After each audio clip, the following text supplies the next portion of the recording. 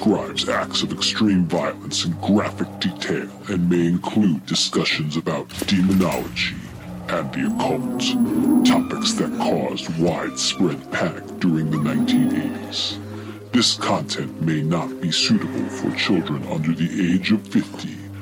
Viewer and listener discretion is advised.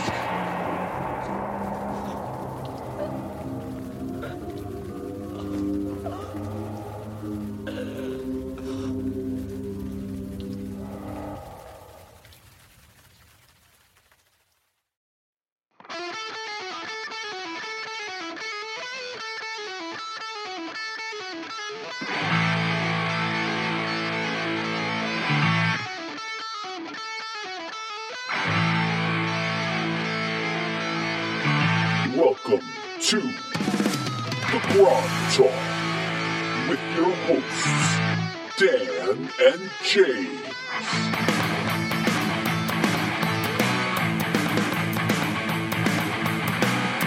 And then the last announcement we have is a new campaign starting next Saturday.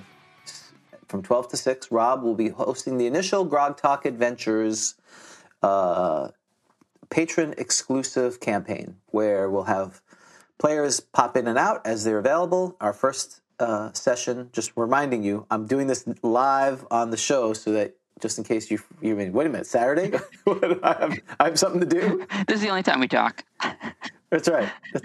So 12 to 6, and I believe I have 3 of the 4 players established. I think the 4th one will be coming, and I'll be sending that to Rob, and we'll figure out the players, and that'll be from 12 to 6. So for those who have time, come join us. We'll be live streaming it 12 to 6 Eastern Time. Wait, what time did you say? Saturday. Wait, next Saturday, 12 to 6? Yes. I'm just kidding. Yeah, exactly. Oh, sorry, wrong one. Or, there you go. Wow. This Madagascar crowd, they're rough. So much of thieves. That's right. There's like a half ogre, and it's a cantina or whatever. That's right. I have 12 buttons, and I'm not afraid to use them. There you go. James is pushing his own buttons. There you go. You really taking to this idea? Yes. Well, so for those who are playing at home, because this is what my life is, waiting for Dan to send me an email. Hey, I'm thinking of this. Mm-hmm. I'd like a laugh track. Mm-hmm. And my job is to figure out how to make it work. Right. So, because everyone has their Gygax. That's right. So, and you are it. So, some feedback I saw on the internet, that one thing we forgot when we, age of characters. We did not go over that when we talked about age. You, like me, think age is a very important stat that you created, and someone wrote that they were disappointed that we did not give our characters a maximum age. Well, this is a very interesting question. If you roll that up, who knows this? So really, I guess the DM should know it. So if you're right, no one else, because the DM is God. So I think the suggestion is that Pixie and Glades may, in fact, have already died. Is that what's happening here? Potentially. Well, we did it for ourselves. I mean, I mentioned to the person that we did roll our maximum age later. We just didn't do it for Pixie and Glade.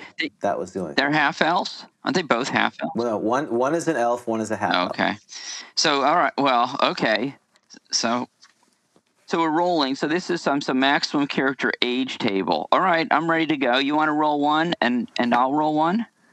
Okay. Yeah, what page are we on? We are on page 14 of the Dungeon Master's Guide, and for listeners who may not know, this is for these 2 characters that we had rolled up in the past. And mine's on page 15. That's interesting. Wait, no, mine is too. I'm sorry. I was looking to the left. I glanced over quickly. I was going to say, do you have a special version? Can I mention something about halfling constitution? I probably should, and I'll talk about that at some other point. Oh, just to let you know, since we're mention things to each other just as if we were just in general conversation, I really need to wrap this up by 11:30 because I need to get to the bank. Oh yeah, that's funny. That was not that was serious. No, I'm being serious. Crowd, They can't tell when I'm joking anymore. I'm not. Wait. Oh my God! I just mentioned in front of the crowd at the Fortress Madagascar that I need to wrap up this show at 11:30 so I can get to the bank. That's right. That's not good. I almost said to deposit a check. They're gonna follow me. Like, why is everyone following me? There's a large crowd. Okay. Oh, the humanity. All right, I'm rolling. Okay. I'm rolling. I'm going to roll for Pixie. Okay. Death. Well, first of all, death.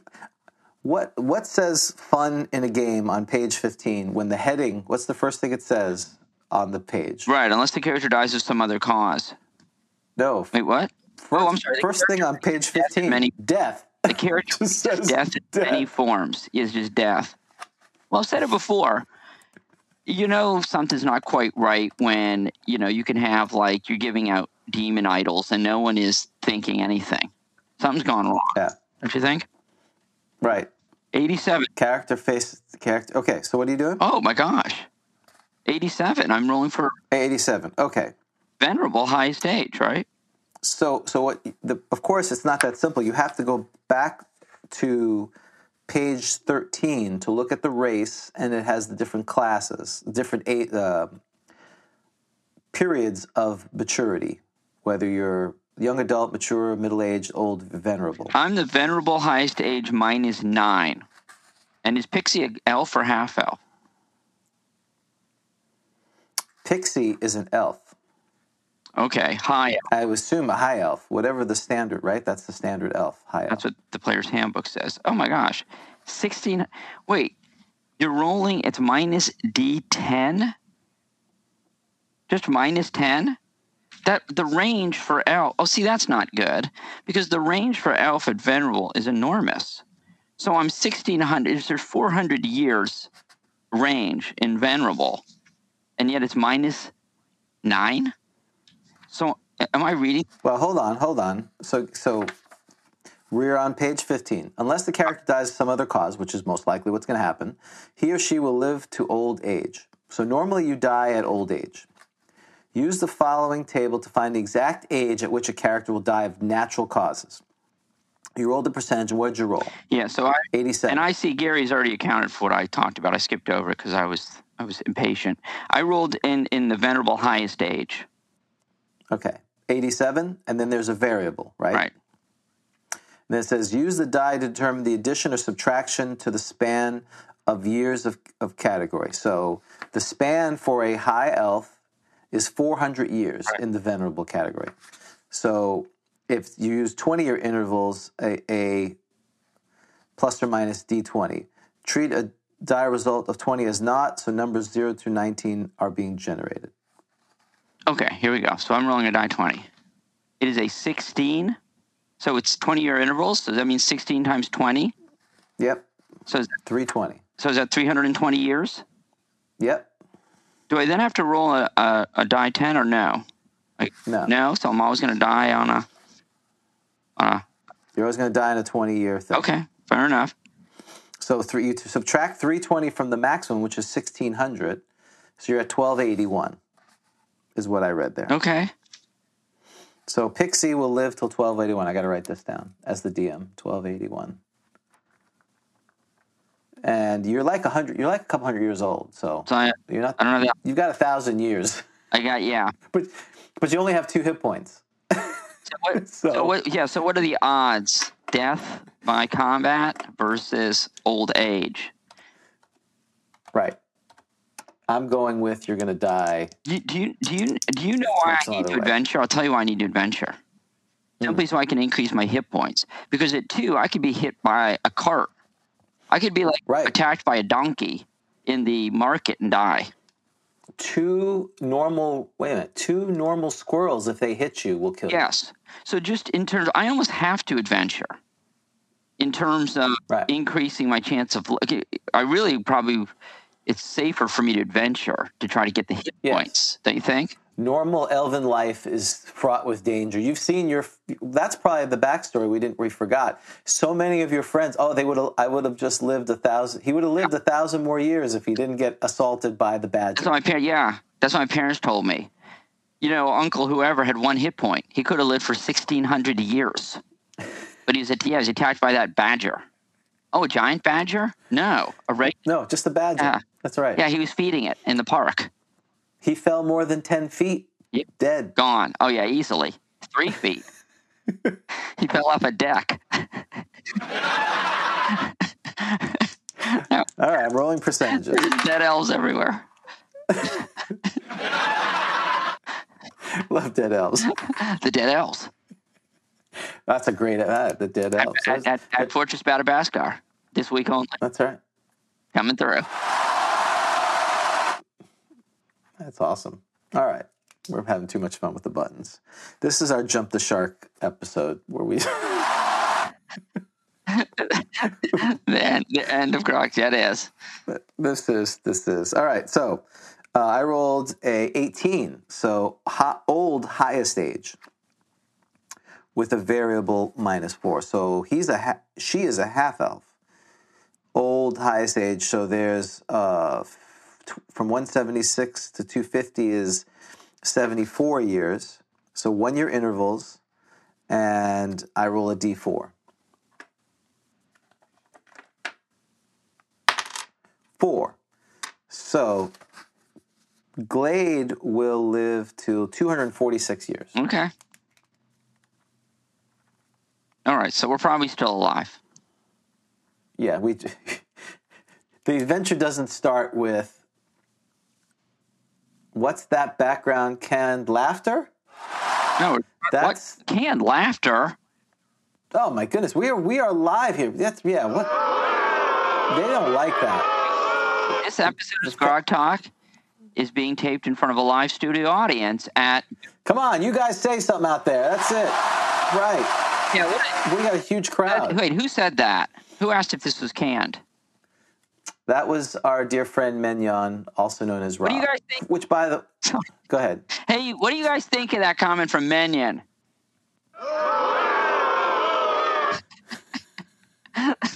We just lost a patron. Well, it's funny because he was just on Discord saying, "Hey, I've come back to 1E. I was trying different things. Hope you let me have him back." And now we're basically attacking him online. That's good. Yeah, that's great. That's what we do. This is what we do. Yeah, we're live from Biffer's Palace of Heavenly Delights in Madagascar. So. There you go. So, yes, unfortunately, Menyon, you missed it because you have a life and you're doing something else. That's right. Try the veal. Be sure to tip your waitresses or servers. They're working hard for you. My life after the show is waiting for Dan to send me emails saying, "Hey, I would like this to happen in the show." And so Dan asked me, "Would it be great if we could have a laugh track?" So. There you go. Well, because the reason why, so I was on the internets, and for whatever reason, I saw this thing where you could watch Big Bang Theory, which I wasn't without the laugh track, and it's terrible. It's cringeworthy, and so I realized that because I watch our show without a laugh track, and it's cringeworthy, and so I said, well, if it worked for Big Bang Theory, it would work for us. So thank you, James, for making this happen. So we'll see. I think we seem funnier. Right. I agree. Right? I agree. That's just all you. That's the lesson.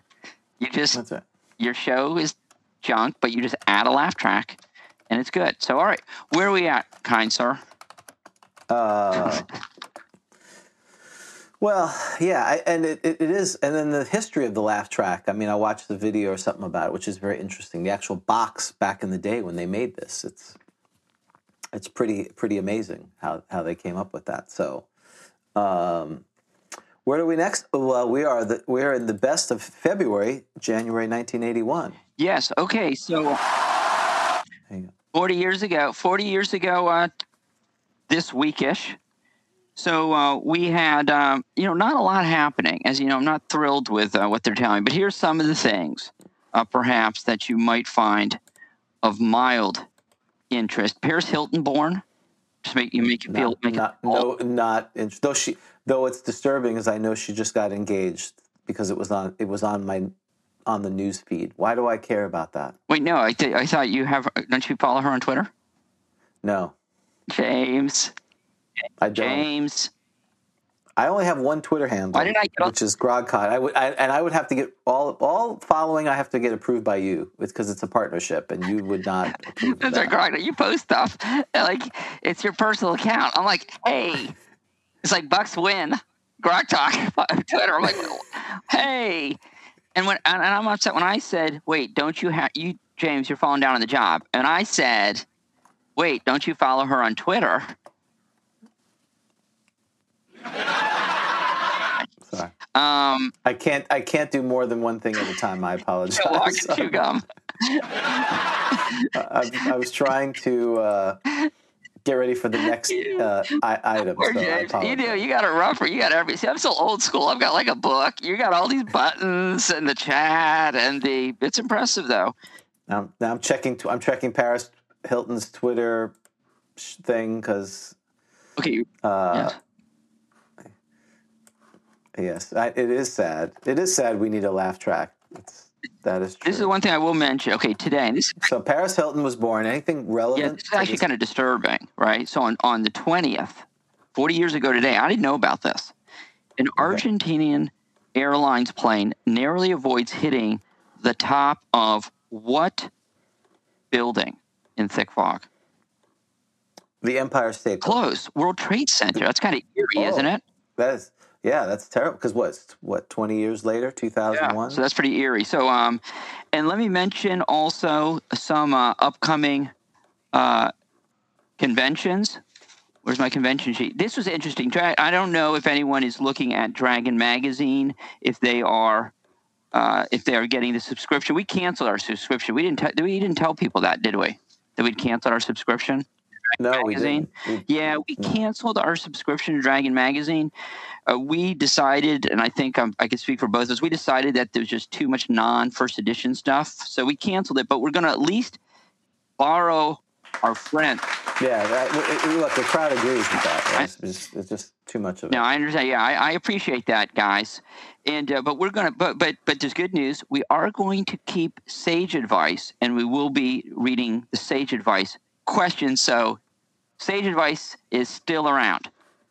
Oh, that's great. We like that. Is good. Sage Advice is useful. Love Jean Wells, even though she's really been put on a bit of a leash, hasn't she? With her. Is that appropriate to say in this time that she's on a leash? Well, meaning that she's been curbed. Her. You're telling me that she's been curbed? They're training her. This seems very. No, I would use that for anybody who I think she had a talking to about being too funny. Well, it's that whole orange whatever incident with the right, the famous orange incident, right? And that's what I'm working on. I'm trying to get the. So how are we getting Sage Advice, by the way? Oh, wait. If we're not. Oh, well, and we all know the famous orange incident was actually your shirt on Valentine's last year. That was correct. Actually, it was our orange shirt. You had an orange shirt too. Do you remember? Right. Because. And what's strange? I couldn't figure out how to make it red. And I'm not sure why you bought a Bucks jersey. You told me you're going to get a creamsicle jersey, but your jersey is red there. Exactly. So we're gonna. Well, your buddy. Hang on. You got your buddy from Tampa. We're going to borrow his Dragon Magazine, right? Okay. Right. Library. Exactly. Who is that guy? Bob. Bob, right? We're going to borrow Bob's. Oh, and I will. So if you do get Dragon Magazine still though, did you notice that in this month's Dragon Magazine was announced a convention? That's pretty short notice, but so I want to mention that TippyCon 2 is coming up February 27th through March 1st at the Stewart Center at Purdue University in West Lafayette, Indiana. It is sponsored by the Adventure Simulation Club. It is a gaming conference for all tastes, war games, fantasy games, RPGs, and much more. For info, write Division of Conference, 116 Stewart Center, Purdue University, West Lafayette, Indiana, 47907. What's interesting about it is there was no phone number. This is a little short notice, isn't it? To just give you a mailing address with snail mail? Yeah, and how would you, this was for those who weren't, you couldn't just hop on the internet. You couldn't even hop on Prodigy. I guess a bulletin board service, maybe, if you were so inclined. But 1981, that seems pretty unlikely. So there it is. Yeah, so TippyCon 2, February 27th, March 1. Tell them you heard about it on Grog Talk. Very nice. Okay, are we ready? So we're keeping sage advice. You ready for sage advice? I am. So I have not looked at sage advice because we're going to keep sage advice, which was another email request. So I have presented it to the folks out there, but I am not looking at it because the new segment is you're going to ask me questions. I'm going to try to answer it, right? Basically. Is that correct?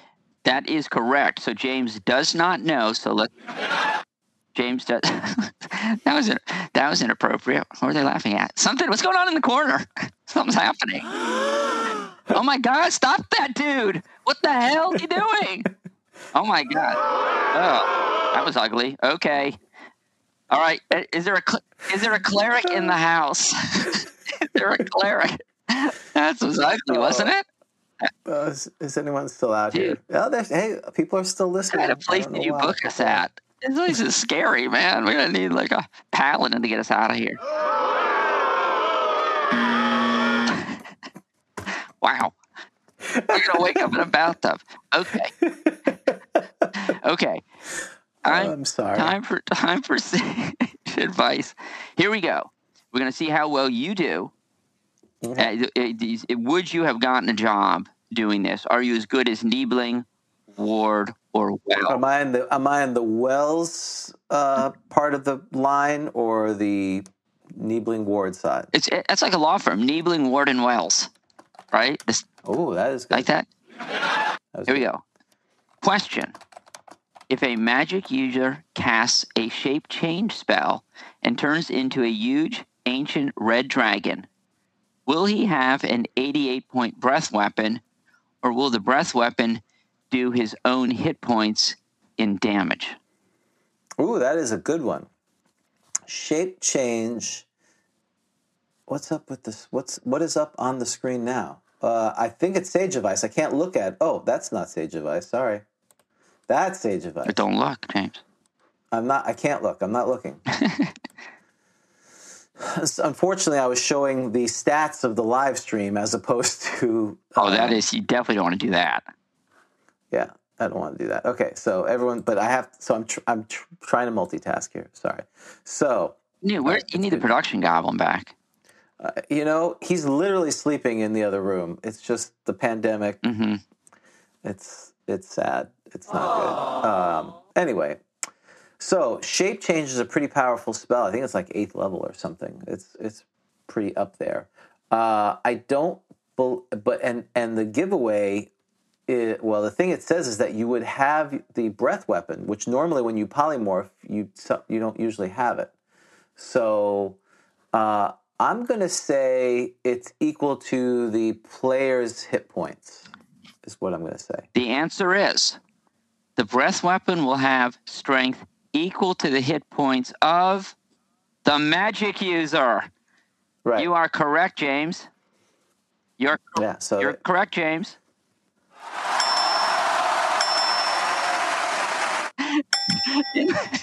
And apparently Alice Rebecca's fallen over on the bell. That's right.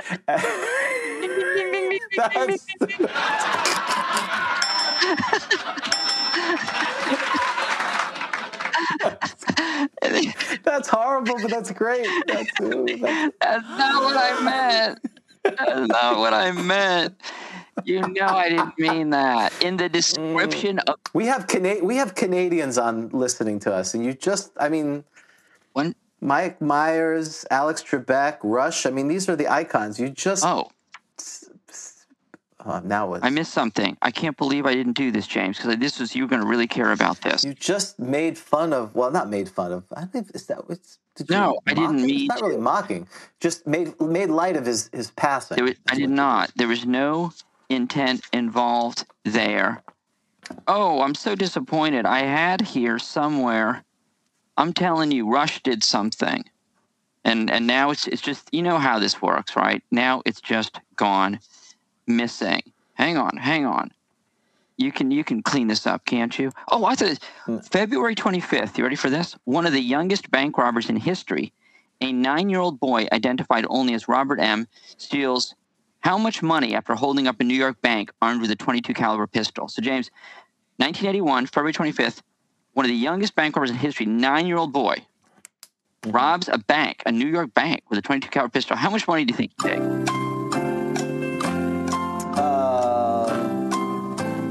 $250. Very close. $118. $118. So you were very close. Okay. So you were.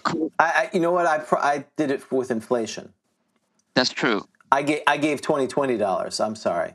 So someone can go back and figure out what that was in 1981 dollars.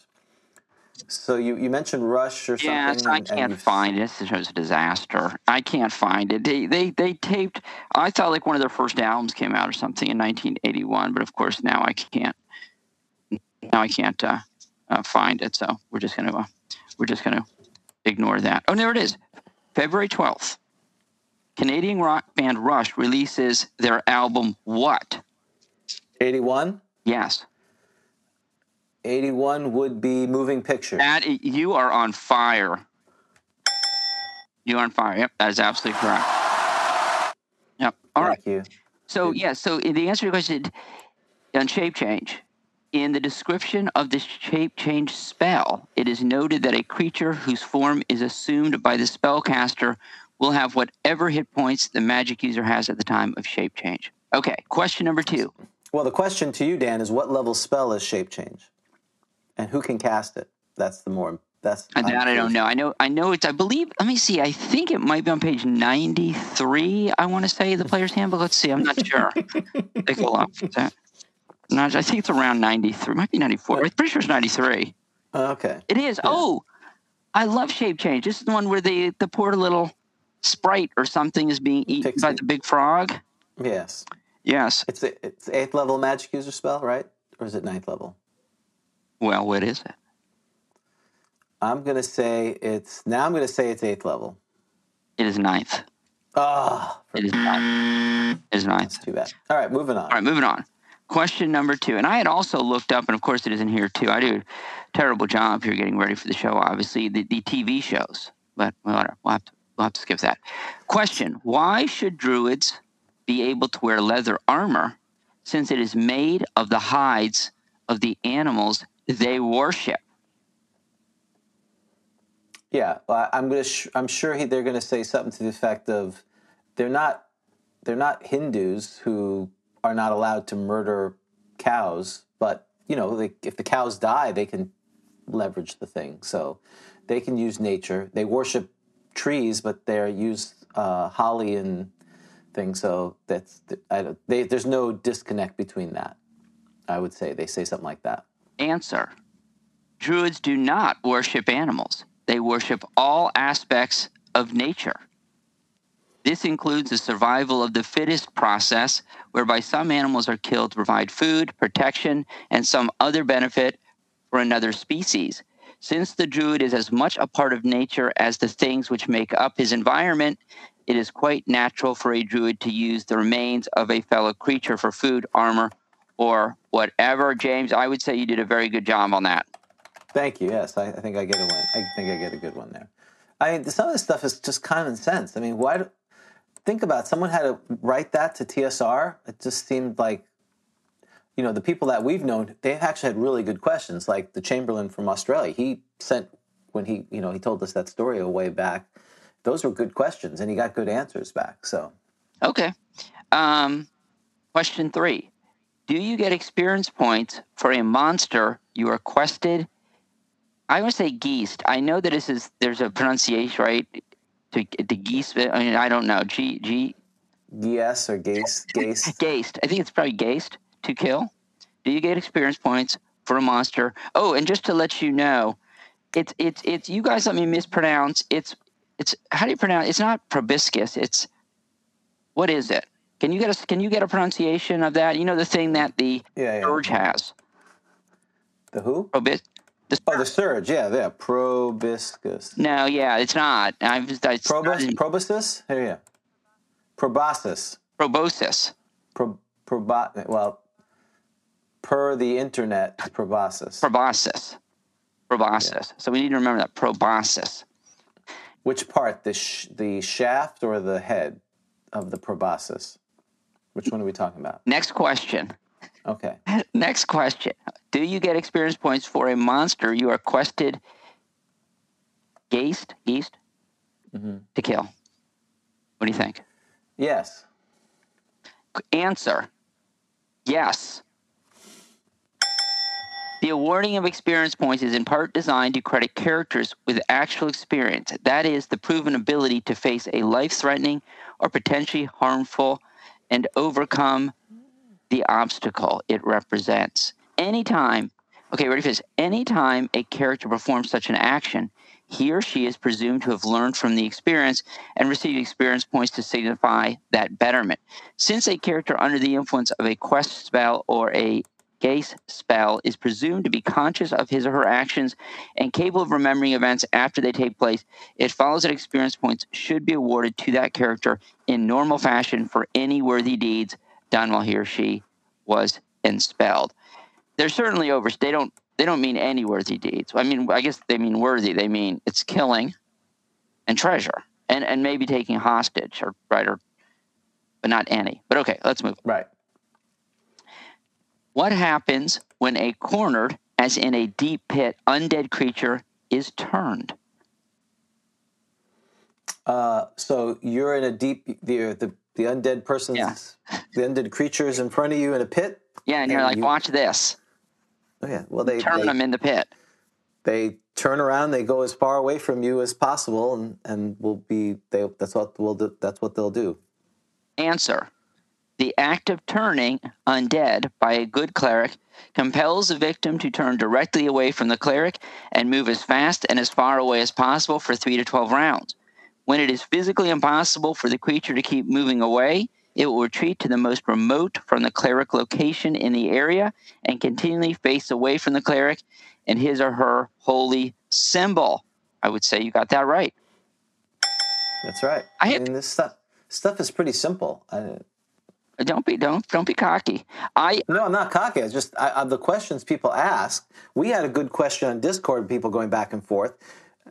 Just to segue, why can we only cast? Where does it say in the rules that you can only cast one spell per round? In other words, if you had sleep and magic missile, they're like one segments. Why couldn't you just? And there was a good discussion where it doesn't specifically say that, but it's implied in that. To me, that would be a better sage advice question than do you get XP for killing something that when you're quested? But maybe they wanted to do easy. There's a lot of time. Like just pick out like a Cask or whoever Jay Chiquette is on us. Just pick out. Because Niebling is waiting. Ward, are you going to do that? Ward's like Niebling, you going to do that? And they're just like, pick out 3 easy ones. All right. Right. Just grab 3. Okay. So you know what? I have this image of a skeleton just walking against a wall, say in a video game. Right. Yeah. Legs are like those robots. You used to get the robots for Christmas, and they just went the little punching guy robot, whatever. And they just exactly. So there you go. Because the better question too, and another better question is, will they fight back if cornered and you keep killing them? So that was a better one. And I think the answer to that is yes. But okay, moving on. Question: do clerics with 18 strength? Oh, you're gonna go crazy, James. you're already getting annoyed. You're gonna go crazy. Do clerics with 18 strength qualify for exceptional strength? What about multi-classed characters, double-classed humans? Okay, so the first, if it's a single cleric, no, it's literally in the rules. Multi-class fighter, yes. It's in the rules. It's in the rules. Dual class. That's a little more interesting, isn't it? Well, are they going from cleric to fighter or from fighter to cleric? It doesn't say. Right. So my take on it is if they were going from fighter to cleric, they would have it, but the question then is if they become a cleric, do they lose it while they're trying to gain levels past the cleric? And I would say no. It doesn't make. I would say no, but I could be convinced yes, because you're basically saying why do they have exceptional strength? Because they're training and they're not training as much while they're being a cleric, because that's why they don't have access to the previous things. Right. But if it was cleric to fighter, yes, they should get exceptional strength. Okay. That's my answer. Okay, let's see. Answer. Only clerics who are fighters or have the fighter class as one of their classes can qualify for an exceptional strength rating.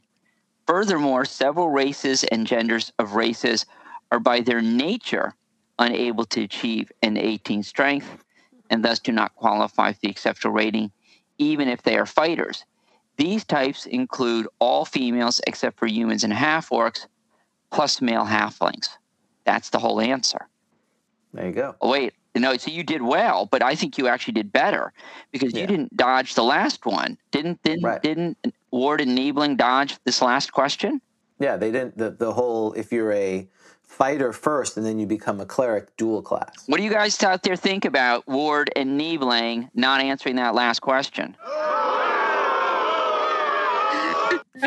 Yes, it's the show where we boo Jim Ward. We just booed it. I wonder if he'll come back on the show at this point. You know? Oh, he'll come back on, all right. Okay. Question. I don't even know what this is. Does a luck blade sword give a +1 to hit in combat? I would say yes. It's finally over. No, it only gives +1 to saving throws. I would look that up. I guess it's not +1. You would look that up before writing the sage advice answer? Yeah, right. That's probably just in there. Okay. Probably raising. My guess is it's in the rules. Maybe people can't afford. Yeah. Go look it up go to Walden Books and crack it open and take a notebook. Sit there until they kick you out. Right, and then come back the next day. Hey, I'm buying a pack of gum. I don't remember them having tables back then. You know, they weren't trying to No. Later, they would encourage. They didn't want you sitting there. You couldn't even bring a drink in there, right? Yeah. You bring in the Orange Julius drink in there. Well, I can understand why they were confused because it says sword +1 luck blade. Oh, then what does it say?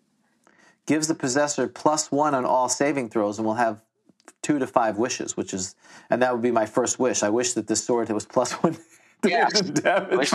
Yes, I wish Sage Advice had given a different answer. Yes, no, this is terrible. That's a fair question because you're right. That's confusing because that designation there on page 165 of the DMG, and it's in between sword +1 flame tongue and sword +2 giant slayer. Are there swords? If you don't have a plus to hit, are you shuffled to another category? So is it misplaced? Is that even more confusing?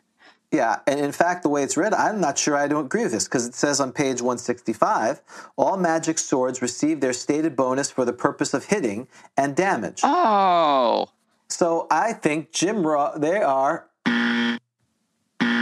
So wait. They're wrong. So they're wrong again. What do you guys think? What do you guys think of Niebling and Ward's answer to this one, guys? Oh wait, this is unsigned. Huh? No one signed this one. It's unsigned. Oh, it's unsigned. It's probably someone who's that makes no sense to me. Someone just quickly did it. And okay. Because everything has a plus here, but not all of them. Sword of Dancing does not have a plus because as it dances, it gets more pluses. I'm rejecting this. It is not canon. Right. Oh, wait, I'm sorry. I don't reject it. Is the Chamberlain of Australia on?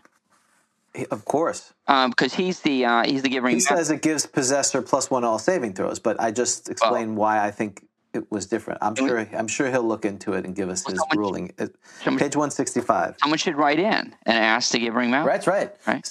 Someone. Who's that guy? Does it say who wrote is on the Sage Advice? Does it say who asked the question? It doesn't say no. It doesn't say who asked the question. It doesn't say who answered the question. So we need to go reach out to the surviving members of TSR and find out who this person was, and have them send the same question 40 years later to the gibbering mouther. Or we could ask Jim, who wrote this, and bring them on.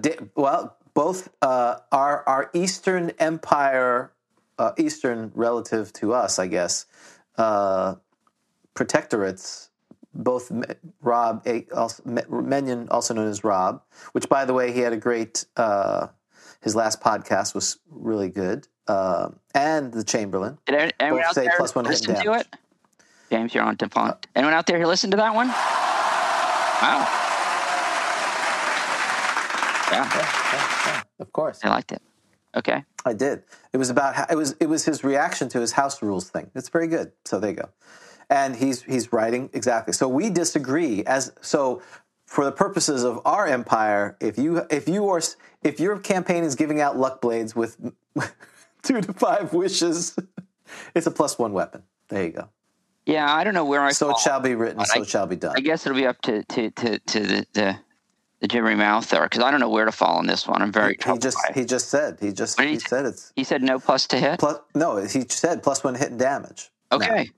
No. All magic swords receive their stated bonus both for purposes of hitting. He confirmed what I said. Yeah. So once again, sage advice. Yeah, not canon. Okay. Next one. So you are right, James. In retrospect. I was right. Right. Yes. You asked for rehearing. Rehearing That's right. Granted. And you are right. Okay. Now this is your kind of question. This one was made for you. Ready? What would happen if you, and not for me, what would happen if you placed a full bag of holding into an empty bag of holding? I want to be able to carry as much treasure and magic as I can without encumbering myself. Do you think this is a good idea? I would say, no, it's not a good idea. I would say that because they're and I'm taking the precedent of the infamous portable hole into a bag of holding into a hole has very deleterious effects. I'm going to say something terrible happens. Okay. And that the former gets lost and the latter is useless or something like that. Something. They both, at least one is destroyed, possibly two. Okay. And you know who they give this one to? Gary Gygax. No, Gene Wells. He gets this one. Answer.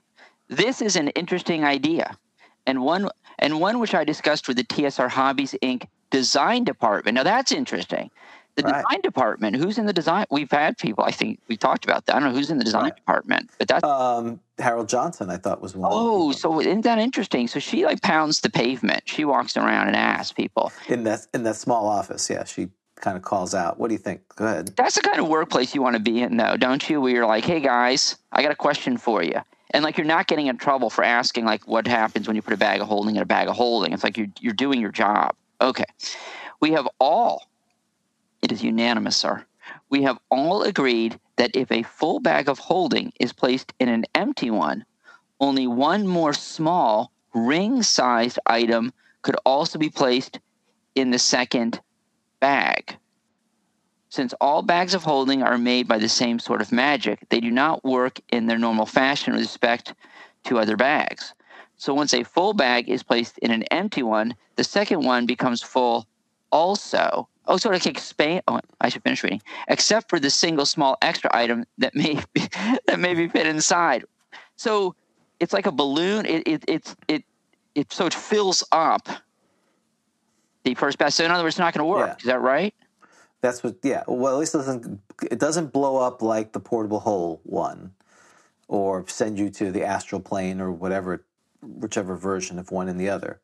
But what it's saying is, if you put it in there, it basically fills up the first one. But why? Well, when it doesn't matter. Oh, and why do I get to put a small ring in there? Why? Come on. Why? Who is this guy? This guy's a hack. Okay, moving on. Fair enough. Question. Oh, this one is interesting, my friend. So I got that one wrong, by the way. This one is in. Though, you know what? What did you say? You said something terrible would happen. Yeah, I said something terrible happened. Yours is good. Yours was just as good because I don't know why it would fill it all up. Why would it fill it all? I mean, well, if they're the same size, is it just like nesting? You know, like a nesting doll. Yeah, Potemkin, whatever doll. I mean, if they're all the same size, I mean, what's the point of that? I mean, I agree with that. So it's just like, okay. It states in the monster manual under Quasit that clerics can have familiars. How do clerics go about obtaining these familiars, and what is available? That's a good question. Don't you like that one?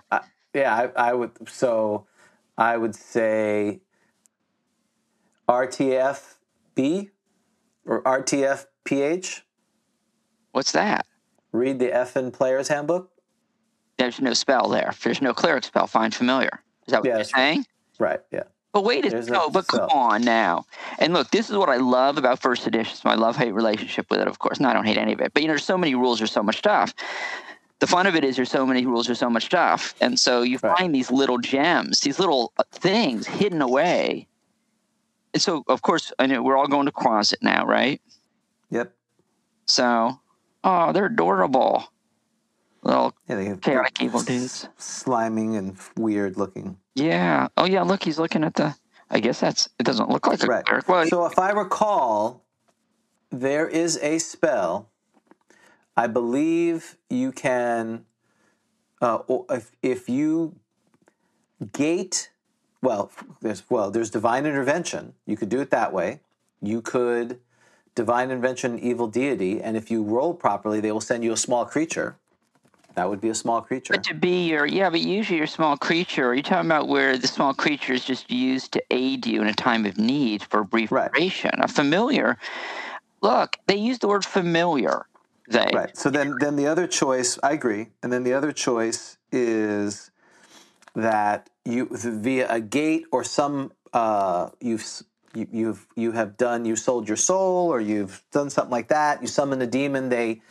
You have some way over them, and because they're going to provide service, they give you a quaist or quasit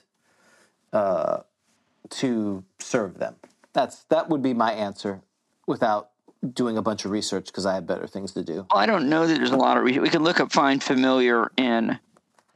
Well, that's a magic user spell. I know it is. And there is no... I think part of the problem is that Gary was not generally envisioning evil clerics. I know it's in the DMG about you befriend the undead. You got the reverse, the cause harm. So I don't mean to suggest he wasn't thinking about it at all. But I don't think he's really thinking about a lot of evil cleric players. I think it's a shame. I'm confused by this one and troubled by it quite a bit. I got to tell you, I love the idea of a familiar for evil clerics, a little Find Familiar spell. Maybe somebody should submit to Flipping and Turning a spell, a Find Familiar spell for clerics that is limited to evil clerics. And then you could have a lot of fun with what kind of things would appear. I'm reading the chat. But... we do have a Staged by Xanser, of course, coming, but I thought I liked this question. I would say potentially through a gate spell. That's because that's the only spell that's there. Or I know, but again, that doesn't make them your familiar, right? That just means they've appeared. I guess you could do a charisma roll. Well, if you have their name or you have some way to bind them, because later in the book that shall not be named, there's other spells where you can spirit rack, or I forgot what they're called. They have ways to cajole, and many of those spells are from the modules. Where is Find Familiar? It's magic user. It's very low, isn't it? So you can't even get. Can you get? Is Quasit even listed? Yeah, there it is. Chaotic evil or neutral. Yeah. Yeah. That's the special one. So they've got a list of it. So it's almost like the evil one. So you might also have an imp, maybe if you were a lawful evil or neutral evil cleric. All right. I don't know. What's the answer? Well, what do you think? What do you think in reality? You think not in. All I think in reality? Yeah. No. Do you think? Right. Do you think? Do you think Gary just screwed up in the Monster Man? No, I think they had in the Monster Man. It was the first one, and they didn't figure out all the rules, and then later they. I see. Or they allowed evil. They just assumed that people would pray to their deity, and they got a gift from it. That's my guess. Okay, here we go. Answer: The description under Quasit in the Monster Manual does not imply that all clerics can have familiars. It merely says that the Quasit is a particular creature which may serve as a familiar for a cleric of chaotic evil alignment. The question of whether or not any other sort of cleric can have a familiar, or precisely which creatures might be able to serve in this capacity, is left to the DM. If a DM rules that clerics may be entitled to have familiars, it is suggested that they only be granted by a cleric's deity to a worshipper who has remained faithful to that deity for a long, long time and as reverently as possible has fulfilled the requisites and requirements of that religion. Okay, there you go. Okay, but sidestep the issue of where's the spell, because I could play a chaotic evil cleric if my DM allowed me to, and then I say I want a Quasit. How do I get it? Where's the spell? And then we go round and round. There is no spell, but it says in and we go round and round. So I don't know that there was much of an answer. I would have liked this to have been taken to Gary. See, Gene Wells, I think, would have taken this. We don't know who answered this, actually. It's unanswered. Right, it's another one. My take on that would be I would seek out a magic user who has a Quasit familiar, ask them. Kill them, and then the Quasit would be like, hey, you're chaotic evil cleric, I'm going to hang out with you. That's how you do it. I would have said just ask them. That's your, James, that's your... Sorry. All right. It's losing its luster. I'm just going to keep pressing the button until you'll be like, please stop. For the you overdid it. You did it too much at first, and now it's not working. It was funny, and then you overdid it. You ruined a good thing, James. Is this the end of Grog Talk? I don't know. Okay. Hey, this is good. We have to have a lot of people listening right now because of the nonsense. So there you go. Right. People are texting. They're like, Grog Talk seems really funny this time for some reason. Okay, question. I got you back. Do paladins and rangers have to have special gods to pray to in order to obtain their spells? Do their gods have to be patron gods of paladins and rangers? I think that's a good question. I would say no. Answer: no. Paladins and rangers. The only absolute restriction on the selection of a deity by a paladin or ranger is based on alignment. That is, the character's god obviously cannot be of an evil nature. That's interesting, didn't say neutral. While a paladin could be expected to only pay homage to a lawful good deity, in general it would be possible for a ranger, for example, of neutral good alignment to pray to a chaotic good deity. Gene Wells. There you go. All right. Good for her. We're on to our last question. Yeah, this thing has taken a while. I'm just going to say we probably need to speed it up a little bit. Go ahead. Last one. What does Vorpal mean? What does it mean? What does Vorpal mean? Well, in the context of the Vorpal sword, it means something that lops people's heads off. But do you know where that came from? And remember, this is the age of not the internet. You'd have to go to the junior high library and be like, "Yeah, I'm trying to find out information on where the word Vorpal comes from." And like they hand you a DMG. No, I know that. Actually, was it in the glossary in the DMG? I don't know. I don't know either. But that's not its derivation. I have no idea. It's probably something French. It comes from the nonsense phrase, "and the Vorpal blade went snick or snack," written by Lewis Carroll. It says in Alice in Wonderland, I believe it was through the Looking Glass. Okay. In the D&D and AD&D rules, it is a word used to describe an extremely sharp magical sword or blade. Why do you need Jim Ward and Will Neveland? David says it's from the Jabberwocky. It is the land of Jabberwocky, whatever, right? Yeah. Yes. Why do you need both Gene Wells and Jim Ward to respond to that? But whatever. Yeah, I don't know. Okay, that's it. There you go. Done. Sage advice done. That wasn't too bad. James. And that's it for Sage Advice.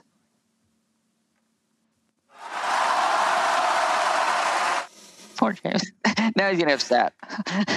I'm like that. No, it's just what happened was I tried to click it and then something else popped up on my iPad. So it's like, Of course, it's nothing. Was it something always something. Was it naughty? It was. We'll say my email wasn't working, which is very helpful. All right. That was very good. Now we're up for random encounter. Let's do it. Okay. So we still have Basil. I need to take that thing's eye or something. Sell it. Harvest it. And there are the Seder pipes right next to it. You had me write that down, so I left it. Are you ready? He's going to play. Okay. All right. This is the Dorso roll. A 4. So that is Monster Manual 2. Okay. So this is the segment where we randomly roll a monster, we discuss it, and then we have it fight the prior random monster that is still the champ. I need you to roll a D10, my good friend Mr. Brady. Yes, D10. 8. Aquatic random adventure. Oh, this is interesting. It is interesting because I wouldn't think there's a lot of water at Madagascar. Maybe there's a swimming pool somewhere in the fortress, you think? Like, where's the swimming pool? You go in, there's like a naked half ogre. It's just not right. What's this? Naked half ogre walks into the pool. What's that floating in the pool? Oh, man. It's a half ogre again. That's right. Oh, that's right. Oh ogre. He did it again. Oops, I did it again. All right. I need you to roll. That half ogre. Da, da, da. That's the new sitcom. New sitcom. That darn half ogre. He's wacky. Yeah. I see like a lot of belching jokes, right? Yeah. He's actually a Rhodes Scholar, but yes, they all treat him. That's all the stereotype. They treat him stupid, but he's actually right. Brilliant. He's brilliant. Right. But he speaks like a half ogre. He's doing, Pythagorean theorem, and they're like, just sit down and relax and chew on your gruel. It writes itself. Okay. Exactly. Sir, I need you to roll a D6, please. D6. I can do that. 3. Temperate fresh water. I need you to now... Oh, I need to roll a D6 because I need to know if we are at the surface or we're down in the depths. 1. We are at the surface and temperate... Oh, so we're like, okay, yeah, so there's like a little pool, fresh water. Right. At Madagascar. I now need you to roll the D8, D12. The D8 and D12, thank you. Still using my pink dice, by the way. Oh, okay. Still in love. 3. Should be pretty rare. Carp dragon. That I have no idea what a carp dragon is. That screams Monster Manual 2, doesn't it? Yeah, that's right. All right, carp dragon. It's going to be the big fish. It's the basilisk. Dragon, isn't it? Yeah. Well, hopefully it's something good. Oh. Your hopes are not up. I can't even find it. I'm having difficulty locating. That's the problem with Monster Manual. The Monster Manual, you want to find an orc, you just go to, oh, there it is. It's easy. There's not all this, carp dragon. Is it Monster Manual? Are you sure? No. I have no idea where to go. Well, we can go in the index. I feel like I'm lost on the screen. It's in Fiend Folio. Okay. I feel like I'm lost in this. It's a Yulung. It's a what? Okay. Yulung. That I've actually heard of. I don't know. Oh, it's an Oriental. Yeah. It's a short entry. I'll take it. Okay. I'm not going to ask you this. You're never going to get the stats, are you? Do you want me to ask you the stats? You don't. Okay, I haven't looked at it yet, so go ahead. You're not even going to know. Okay, what's its frequency? Very rare. Rare. Pretty good. Oh. Number appearing? 1. You're within the range. 1 to 4. Oh. Armor class with a U. Armor class with U. I'm going to say 1. I have no idea. 3. Oh, okay. All right. This is not a very good one then. Now I'm going to give you its movement. I'm going to give you its movement. 6 inches on the land, so we'll come off and come out of the water. So be careful. 18 in the it's 2 lines. I assume that's swimming. 18. Hit die. I think that's flying. I I think two lines flying, or I keep forgetting. Oh, maybe it is flying. I figured it's in the water, so I just figured. Yeah, I would agree with that. That's one line move. Flying, don't you think? 2 line is swimming. You're right. Okay. 1 line is flying. Excellent. Good job. Well, we're in water. Yeah, that makes sense. Okay. But I wouldn't have known that if we didn't come from the Monster Manual aquatic table, and I'm just looking at this, I would have just assumed a dragon flies, and I would have been wrong. I agree with you, but you would have noticed that it looks like a mermaid. You see it in I can't see it because I'm not opening the book. I got it. Hit dice. 6. I don't know. Very good. 5 to 7, actually. Oh, okay. Percent in layer. 70%. 60%. You're pretty good. Does it have treasure? Oh, sure. It's a dragon. It's got to have treasure. So, E. Nil. Oh.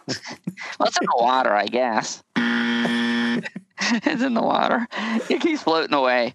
How many attacks? 2. 3. No, 3. 3. It's got to have 3. Claw, bite. Yeah. Yep. I'll tell you the damage attack. 1 to 4, 1 to 4, 2 to 16. No special attacks, no special defenses. Intelligence, low. No. Alignment. Chaotic neutral. Pretty good. Neutral. Oh. How long is it? 15 feet long. Pretty good. 18 feet. That's pretty good. Not knowing anything about this creature, you did pretty well. I'd say that's like a B+. It's pretty good. Yeah, that's not bad. You didn't even study. Bad. It's like you just walked in and took an exam. It's like, give the stats to the Yulong. And you it's like one of those nightmares where you showed up for the exam and you hadn't studied at all. Or it's like a pop quiz on the Yulong. And you did pretty good. They're like, oh, James, we appreciate you keeping up with the reading. And you're just like, yes, okay. I totally looked at it as I went in. Yeah. See, I don't know the Chinese dragons. Okay, and this is the one that looks like a turtle. Wait, what? It looks like it's like a dragon mermaid. Which one is it? The Luong? The Yulong. Yulong. Okay, yeah. You just ordered the wrong thing on the menu. I did. Well, you want the 43. Oh, the carp. Oh, yeah. I was looking at the Lung Wang. No. As opposed to the Yulang. James, just give the number. Don't try. Don't. Well, the lung is the same. I got confused between Lung Wang. I'm telling you, just say I want use the number. Don't try to. Number 4. That's right. Okay. That's the Yulong. These shy creatures live in fresh water and have a dragon's head, 2 forelegs, and a giant carp's body and tail. Oh, yeah, I never thought about that. Like a mermaid and a merman. What is their fish? Is it a carp? You know what I mean? Like, what is it underneath there? And do you have, can you have a mermaid with, a bottom half of, a lobster? That would be a mobster. A mobster. A mobster. I'm going to send that into Flipping and Turning. The mobster. The mobster. Half man, half lobster. Okay. Yeah, moving on. We do entertain ourselves. They cannot fly. James, they cannot fly. They can't fly. Got it. Cannot fly. Polymorph or turn invisible. They suck, basically. They have no strength weapon and breathe only water. Breath weapon. They have no breath, not strength weapon. They have no breath weapon and... they have no breath. I said strength weapon. Well, they don't have strength weapon either. That's true. They have no breath weapon and breathe only water, though they can emerge awkwardly onto land for up to an hour. Oh, that's entertaining. So these just kind of like going in circles and okay. Their attack is with 2 claws for 1 to 4 hit points of damage each, and a bite for 2 to 16 hit points of damage. When determining the age of Yulong, why am I? Oh, of course. I'm like, that was stupid of me because they're dragons. Bring all age levels of 5 or above down to adult. Yeah, so they can't be bigger than an adult. Oh, there are no older Yulong. When they reach 101 years of age, they are metamorphosed. Metamorphosed.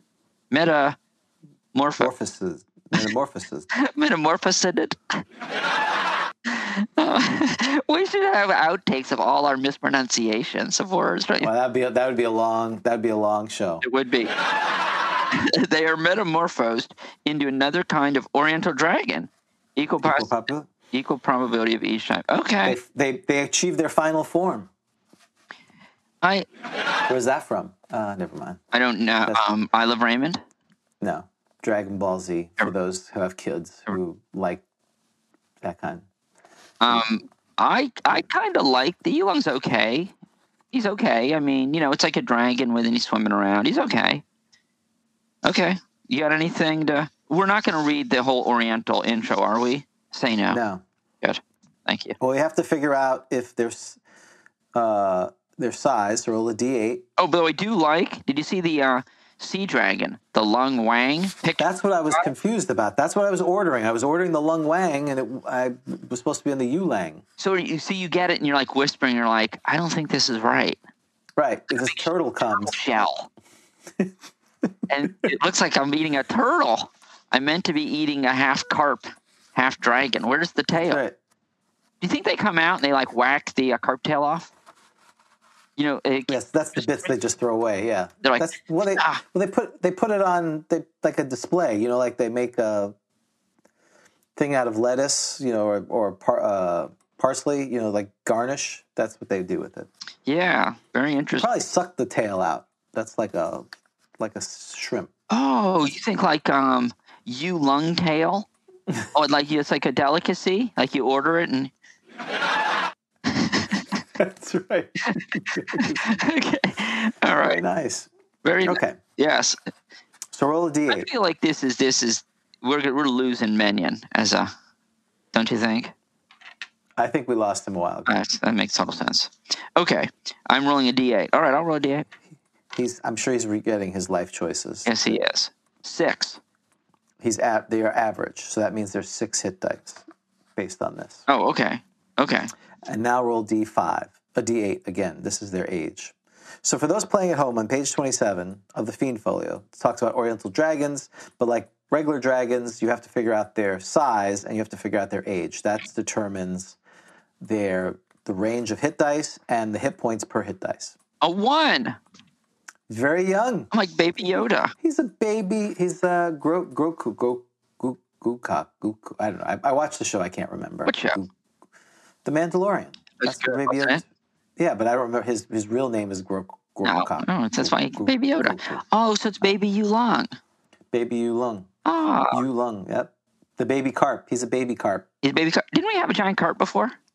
I think we've had a giant carp. Yeah, we did, because remember he jumped over to eat the spider or something on the spider web. Didn't he jump in the air? And he got attacked by the spider, I think, as he... Yes, that's right. That's right? Exactly. It's these moments I don't think you have Alzheimer's. That's right. Because you just bring up stuff. No. I think that actually means I do. Isn't that then I remember something that happened like in 1947? Grogu. Grogu is the name of the Baby Yoda. Okay, so this is Grogu, the baby carp dragon. Yeah. Oh wait, we were switching names around. Who's going after a basilisk, a fully mature basilisk? This is not going to end well for them. The basilisk is standing next to the water, getting a drink of water after killing the sturge and the satyr. Right. Got the pipes. Yeah, because you got. All right, so let's do it. All right. So now, surprise, because perhaps he doesn't know. That's right. That there's a baby carp dragon thing in the thing. So here's surprise. I rolled a 5. I rolled a 4. Neither one of us is surprised.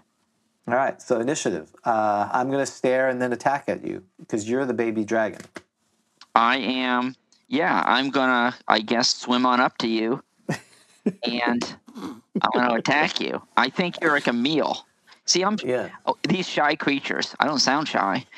I'm hungry. I've been starving. Oh, I'm an orphan, Jane. Oh, Yeah. Oh. The little orphan carp dragon. And I'm like, no, I think you're my mom. Give me a hug. Mommy, is that you? I above the water, I just see this it's a lizard. Shape. It's a lizard. It's scaly and lizard, like the basilisk is scaly and lizard, yeah. I see this just kind of shadowy shape above the surface, right? Under the sun. Mama, is that you? Mama. Wait a minute. What's I'm allowed to be surprised. Well, that's the problem is how do you say mama in Chinese? Or Japanese. It's Oriental. It could be. So You don't know. It could be Thai. It could be Indian. Mama. I don't know how you say Mama? it. Oh, I thought you were saying it's mama. It is mama.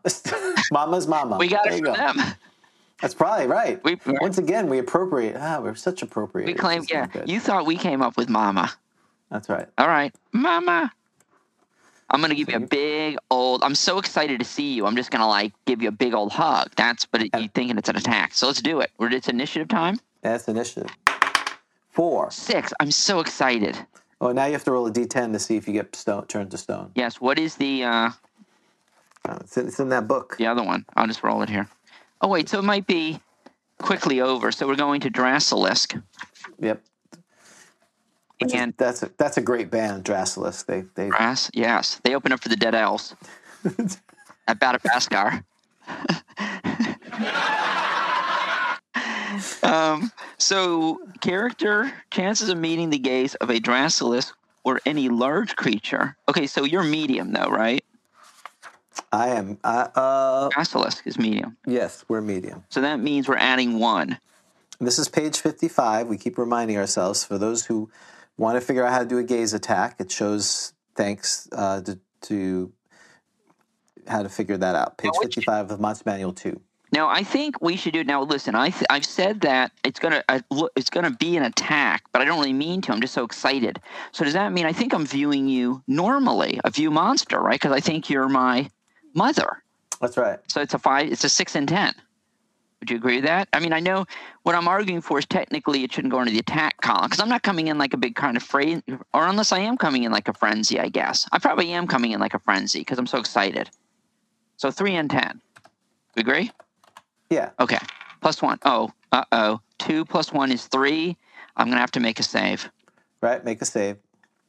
Oh, no. But you're 6 hit dice, right? So that's good. I'm 6 hit dice, even though I'm very young. Oh, I don't have many hit points, do I? No, you have 6 hit points. Oh my gosh, you gotta be kidding me. Okay, here we go. Mama. All right, what do I need to make my save? Do you really need to know? Yes, because it's Just roll. Okay, fine. I'll look it up. I like to know what I need to win. This is D&D is not about winning. D&D is about experiencing and making a story together. And if the story is the poor baby dragon dies horribly to stoning, then that's the story. Well, I think that's going to be the story. Petrification, 12. I need a 12. Here we go. A 9. Another first round knockout. 4.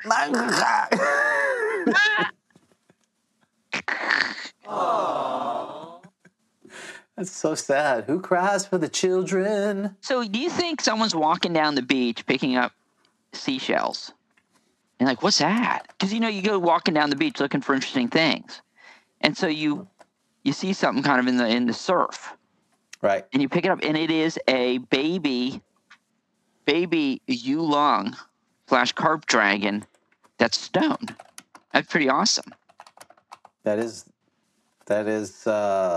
awesome. And it's pretty big, right?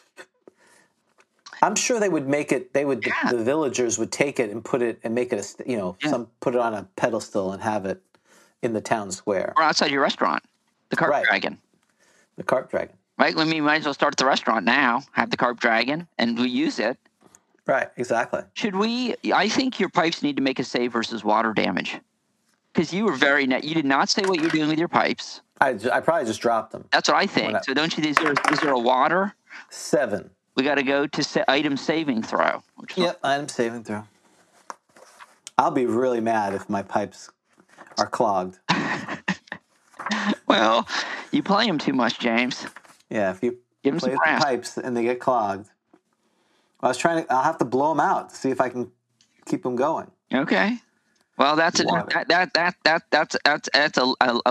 late night episode of Grog Talk. What Grog Talk at night. Yeah, forget the soundtrack. Maybe we should just do like, a late, maybe that is a better way to get viewers,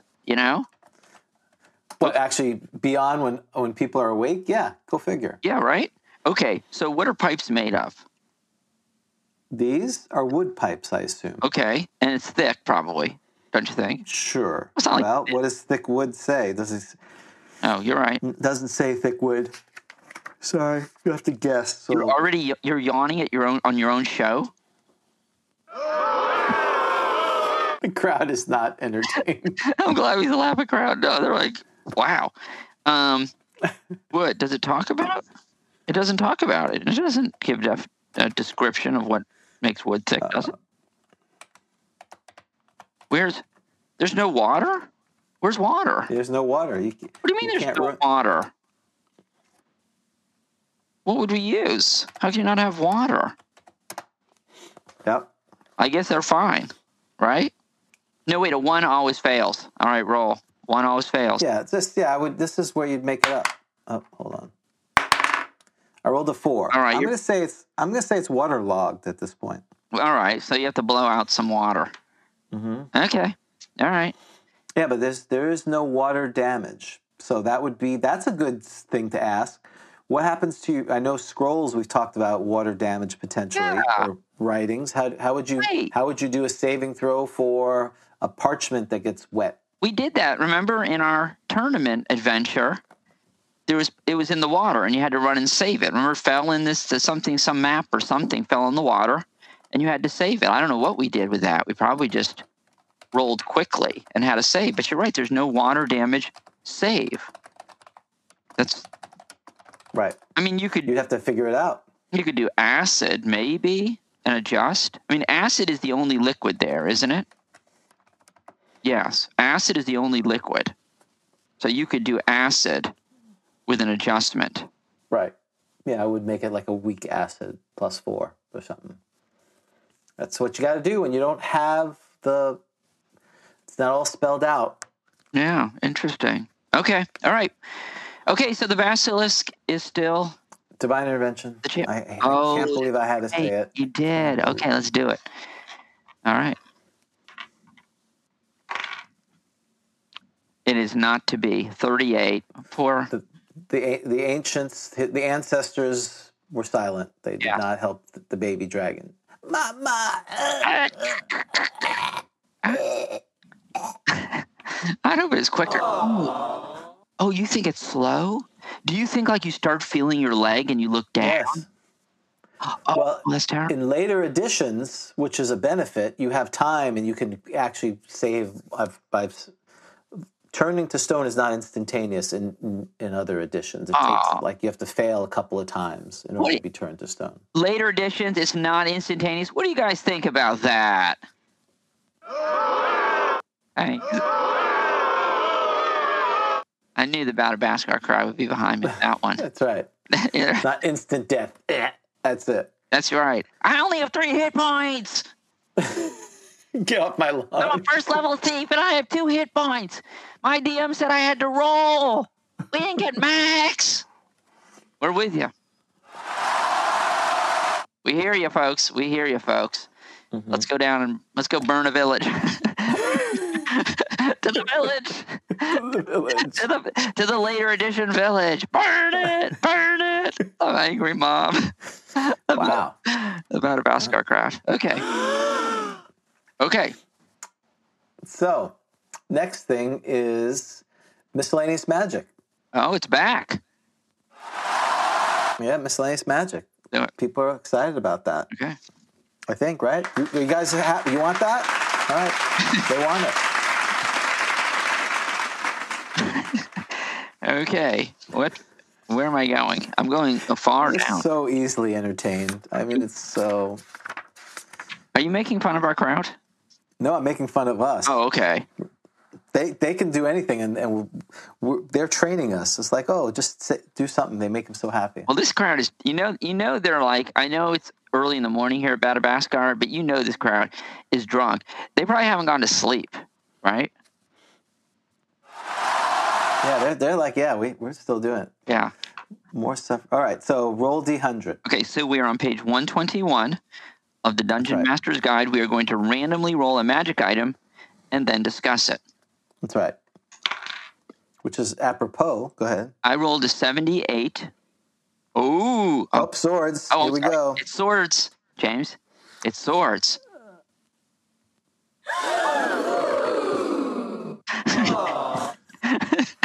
Okay, move. Flip page.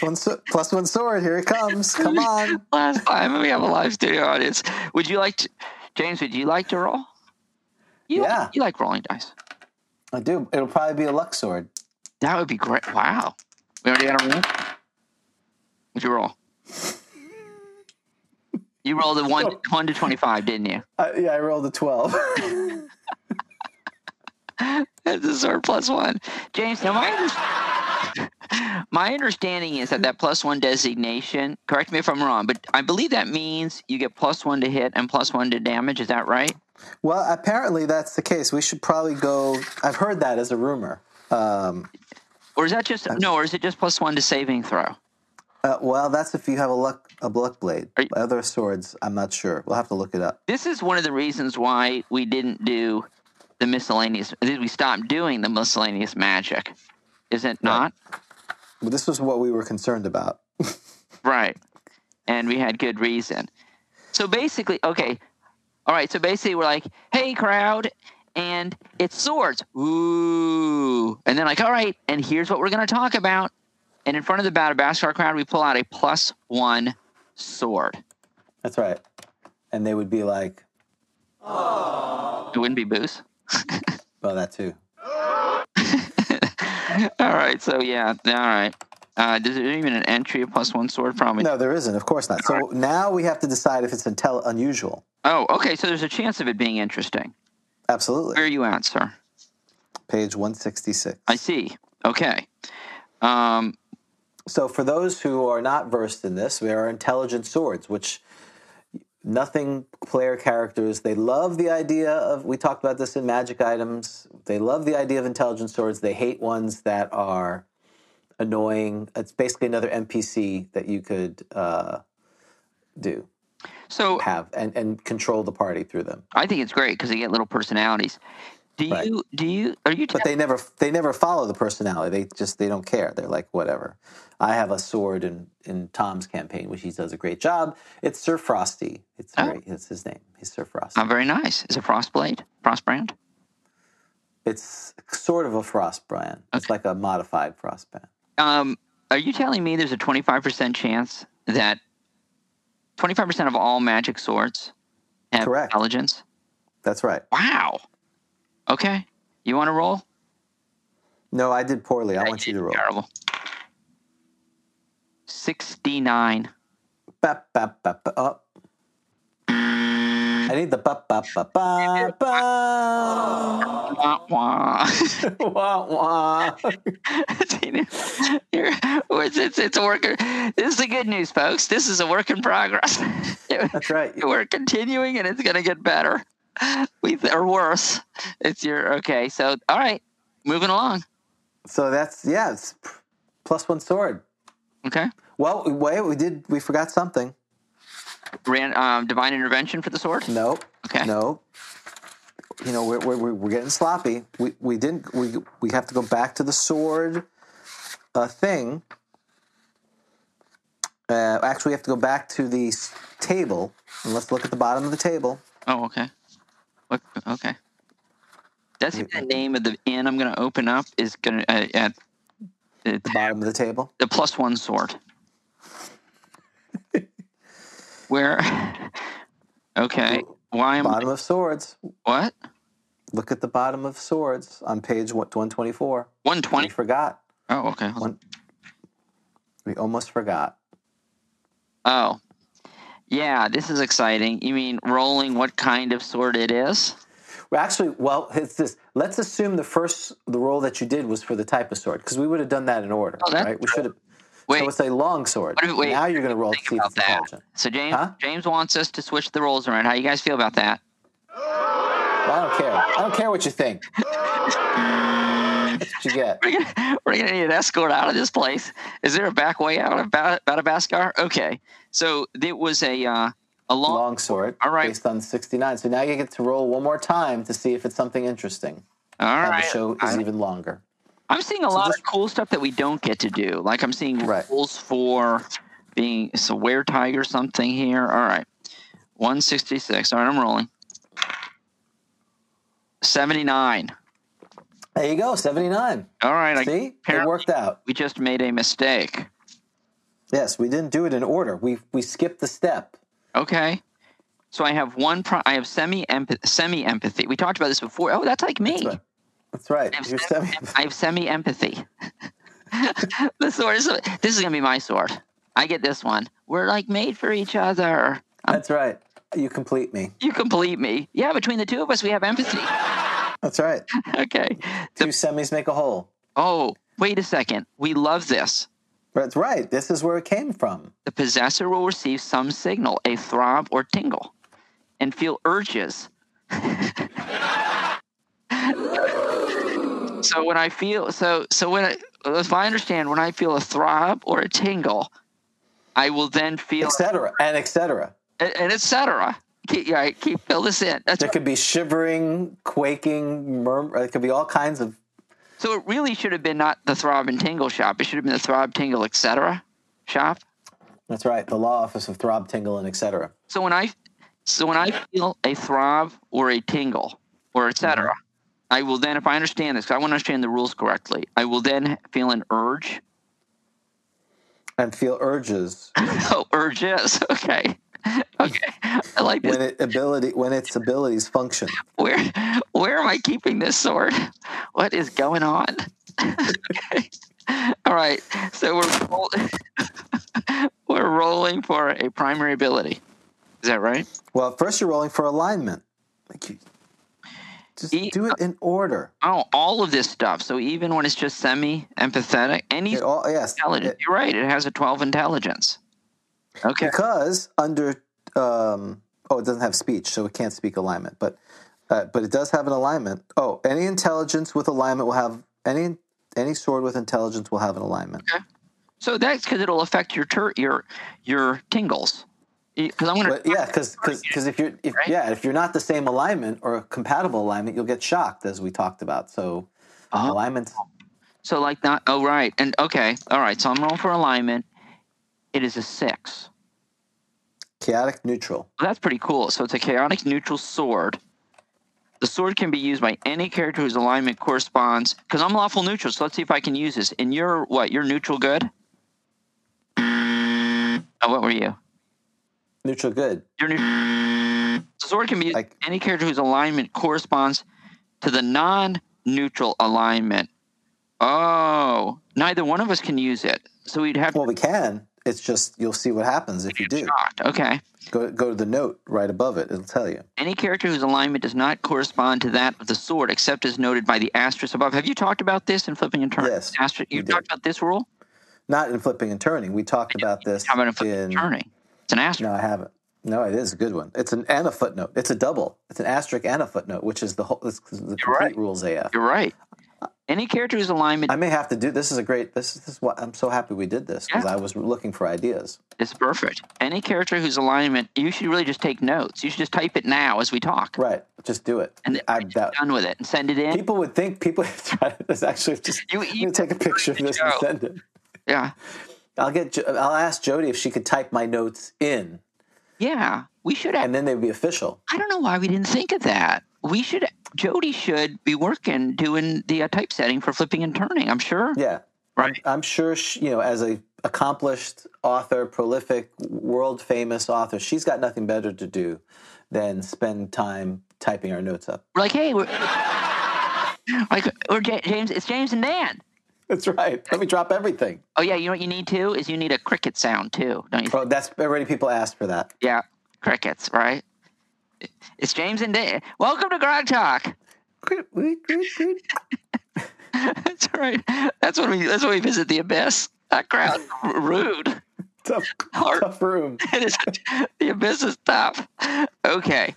Any character whose alignment does not correspond to that of the sword. We've definitely changed from episode 1. That's right. Okay. Yeah. As noted, will sustain hit points of damage equal to the number of ego points. This is what I think. The random monster should have to use the weapon, the way to get rid of your stupid basilisk.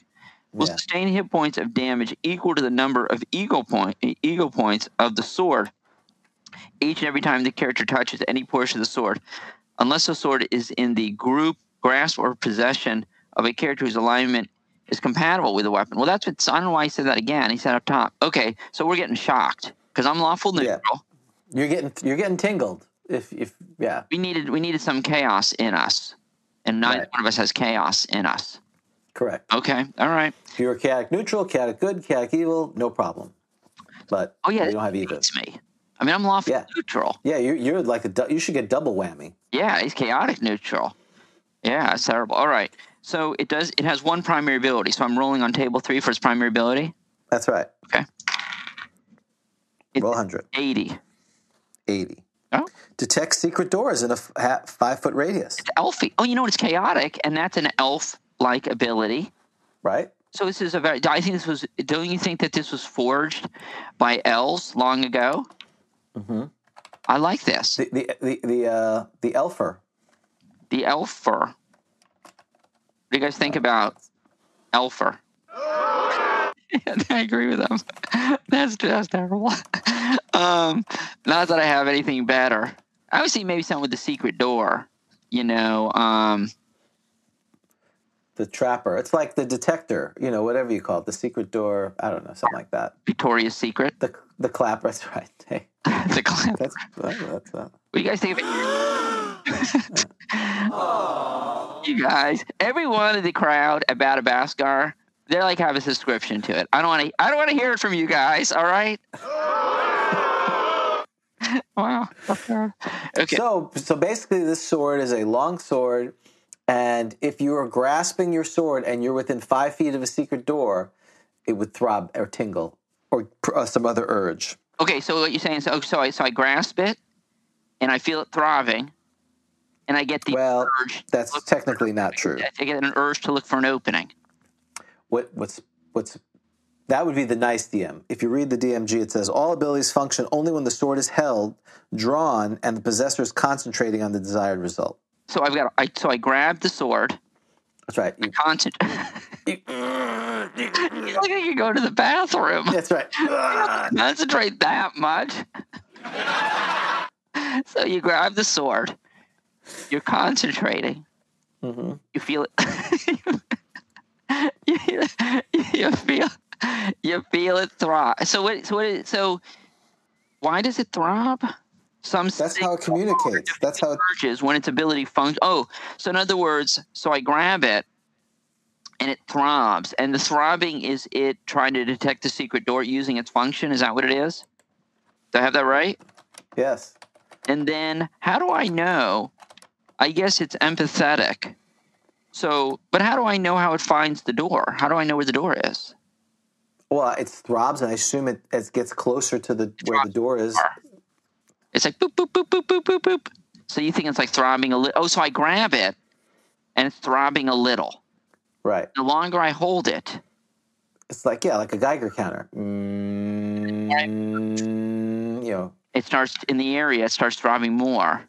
You're colder, you're hot, you're way cold, you're hot. And then it's just going crazy. I'm like, there's a secret door here. Is that what you think? Right. Okay. Yes. Okay. But the thing is, you have to concentrate. You can't just. It's not like elfing the room. About at that time. Well, you could be thinking about being attacked by a piercer or something else. Okay. Dan. Okay. Always look up, kids. Right? Always look up. Always look up and down and to the left and to the right. Tap and to the left and tap. Your 10-foot pole. Check for secret doors every 10 feet. It's a boring game. Okay, that's it. I like that. So there we go. That wasn't too bad. Yeah, we somehow salvaged this thing. No, that was actually pretty cool. We need a name for this thing. I like that. Chaotic, neutral, made by elves. Looks for. So someone said the sword was forged from a cowardly, chaotic henchman that was always looking for a way out. So I called it the brave Sir Robin. Oh, I like that. That's a good backstory. That's right. Right? Okay. I need a way out of here. I'm always looking for a way out. We need that sword for the end of this show to get out of Badabaskar. I think. Yeah. Where's gotta be a back door. Where's the exit? Where's the trap door out of here? Yeah, it's Blues Brothers, right? Is there right? Is there? Yeah, I used to be a head bouncer back here, so way out of the back, right? And that's what I want you. I want you over there and over there. And the orange whip, 3 orange whip. So yeah, that's right. That's right. Orange whip. James is the orange whip. That's the sword's name. Orange whip. Don't ask why. Yeah, don't ask why. Well, we need a backstory, but we won't do it now. The sword's name is Orange Whip because it gets the way out of the back way out of there. That's right. It's the back way. John Candy, rest in peace. Okay. Yep. That was all good. right. So Orange that Whip. was good. I like that. So on the next thing, I think we haven't finished. Have you ever played a wizard in the heart of the hobgoblin lair? We have not. So this is, as you said, have you ever played a wizard in the heart of the hobgoblin lair from First Encounter Magazine by Kelly Villamere.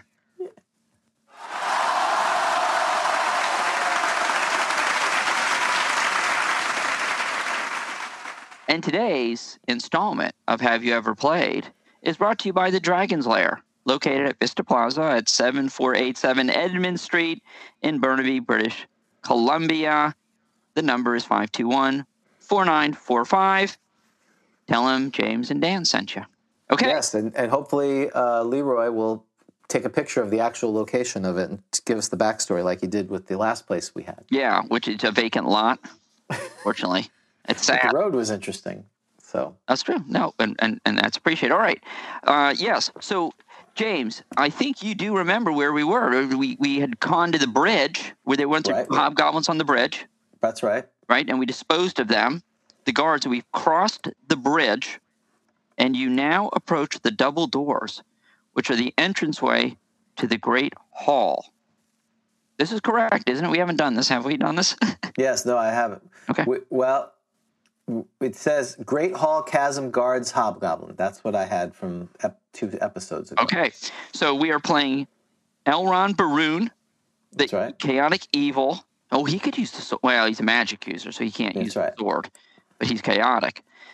Elrond Baroon, the chaotic evil magic user, who's on his quest to get back his stolen item. Right. And Vic gets to skip this round because he did such a good job last time. He doesn't have to play this one. And that's probably a good thing, since my guess is he's not online. Okay. I think he was. He was for a while.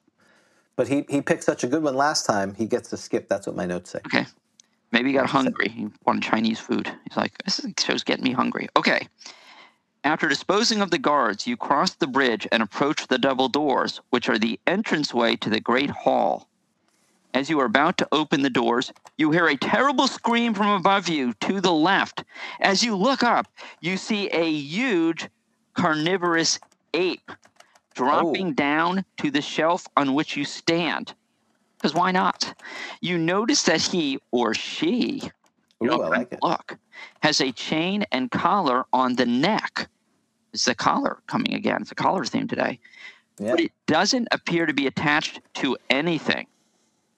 Quickly, you decide to. So that's it, guys. That's what you know. Why wouldn't a carnivorous ape simply appear? It's very much like well, I don't want to give spoilers away of Adventures, even after all these years. Okay. L1. Use haste scroll on self, then attack with dagger. Haste scroll on self, then attack with dagger. All 2. Right, that's 1. That's 1. I'm on a shelf. Do I want to use it? I really shouldn't influence people. That's where they should use a haste scroll on shelf. 2. Use protection from evil scroll on self, then attack with dagger. 3. Touch it with wand of paralyzation. If it fails, use dagger. 4. Cast burning hands on it, then attack with dagger. 5. Cast sleep spell on it. 6. Cast ray of enfeeblement on it, then attack with dagger. 7. Cast a fireball at it. 8. Cast polymorph self into an ape, then attack with dagger. Ape on ape action. I like that. Yep, exactly. 9. Cast slow spell on it, then open the door and run in waiting for ape inside with dagger in hand. 10. Quickly open the door, then cast Hold Portal. 11, cast Magic Missiles at it. Oh my God, there's more than... There's 15. What? Okay. 12, attack immediately with Dagger. 13, cast Lightning on it. 14, use Ring of Invisibility, then quickly open the door and run in. 15, cast Continual Light in front of creature, then attack with Dagger. There we are. That's a huge list. That's a big list. Well, the natural one, of course, is 8. That's the one that you would go with. Polymorph into an ape. All right, so you're doing ape. You're doing 8. Yeah, you have to go with 8. You're a great ape. What was great ape? Grape ape. Grape ape. Great ape. Grape ape. What's grape ape? Is that something? Grape ape. I don't remember. Does it sound familiar? It does sound familiar. Grape ape. Yeah. Okay. And also because Minion, also known as Rob, is going for 8 because it's funny, and I agree. Okay. So, you guys want? And I'm dead, so it doesn't matter. So that's why I don't really care. I'm not playing to win anymore. Well, I'm playing to win, and I'm going to do 3. I'm going to touch it with a Wand of Paralyzation. Yeah, and for those playing at home, you have to remember what you've done before. So if you keep casting Fireball, you can't do that. You only have so many Fireballs. Exactly right. Exactly right. And I only have 6 hit points. I've had 6 hit points for a while. I'm doing pretty well. Right. Okay, so I guess I'll go real fast while people are... When I'm done, you better have it in. Yep. 1. So let's see. Cyber Heston has picked 1. Tom is 14. Another 14. People like the Ring of Inviso, Ray of Enfeeblement. Minion's dead too. Well, that's fine. That's why we're going with 8, because it's fun. Hanna-Barbera, Grape Ape. Great ape. Thank you very much. There you go. Right. Thank you, sir. Okay. We are we ready? I think we're ready. Do you have a countdown clock? Yeah, well, 5, 4. What are your final answers to this 15-point thing? Give your answers now. Question. What is Haste Scroll? Okay, get ready. Okay. All right, you have the buzzer because we'll have good answers and bad answers, right? Yep. Okay, that's right. So number 1 was a Haste Scroll. Did anyone do? Someone did do the Haste Scroll. Yes, 1. Yep. I was nervous about being on a shelf with a Haste Scroll, but let's see. L1, you kill it after taking 7 hit points of damage from melee. or an aw. Okay. Sorry. 2. Anyone do 2? That was protection from evil. I don't think anyone thinks an ape is evil. No. Ape's in neutral, probably, right? Yeah. Despite making some animals human flesh, having a taste for human flesh. Of course. 2, you kill it after taking 8 hit points of damage from the melee. 3 was touch it with a Wand of Paralyzation. Oh, that was me. Here we go. I'm so nervous. Mm-hmm. Wand works, no damage. Boom.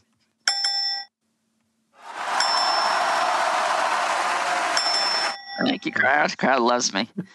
They're going to steal my Wand of Paralyzation on the way out. What happened to my Wand of Paralyzation? Oh, no. We can't go back. They stole all our stuff. We're going to go back to our room at Madagascar. That's right. Gone, right? You know it, man. Exactly. Quit bringing us to these gigs. Okay. 4 was cast Burning Hands on it. I don't think anyone had that, did they? No. No one had 4. Spell damages it, but take 4 hit points of damage from melee. 5 was cast Sleep Spell. Now, you've taught me this lesson. I failed this last time with those stupid pipes, I think. It's not working on high-level creatures, right? You need the goblins, the Yeah, these are 5 carnivorous are at least 5 hit dice, 5 plus something. So yeah, you would not want to do that. And it was pointed out in the chat. Okay. So. It fails. Takes 7 hit points of damage. What I think is interesting is that Elrond... You take almost as much casting Sleep as you did with casting Haste. I think you took the same. That is true. And what's interesting is that Elrond Brune is still winning with a dagger. Like, I would have thought that's it for Elrond. But I guess it could be. It takes 7 hit points, so you could be falling off that shelf. Okay. Number 6, cast Ray of Enfeeblement on it. I was thinking about that because it seemed funny. And then attack with dagger. It works. Take 3 hit points of damage in melee from this weakened creature. Yeah, that seems all right. What I like about this, Kelly's put a little more effort into these answers, don't you think? Yeah, He's not mailing it in right now. So He did 15, and he's got answers. He was like he got some caffeine in him. Okay. His editor came and did a rob on him and said, "Look, you can't just say same thing, see above. That's not working for us." You know what it probably was? It was the other dude.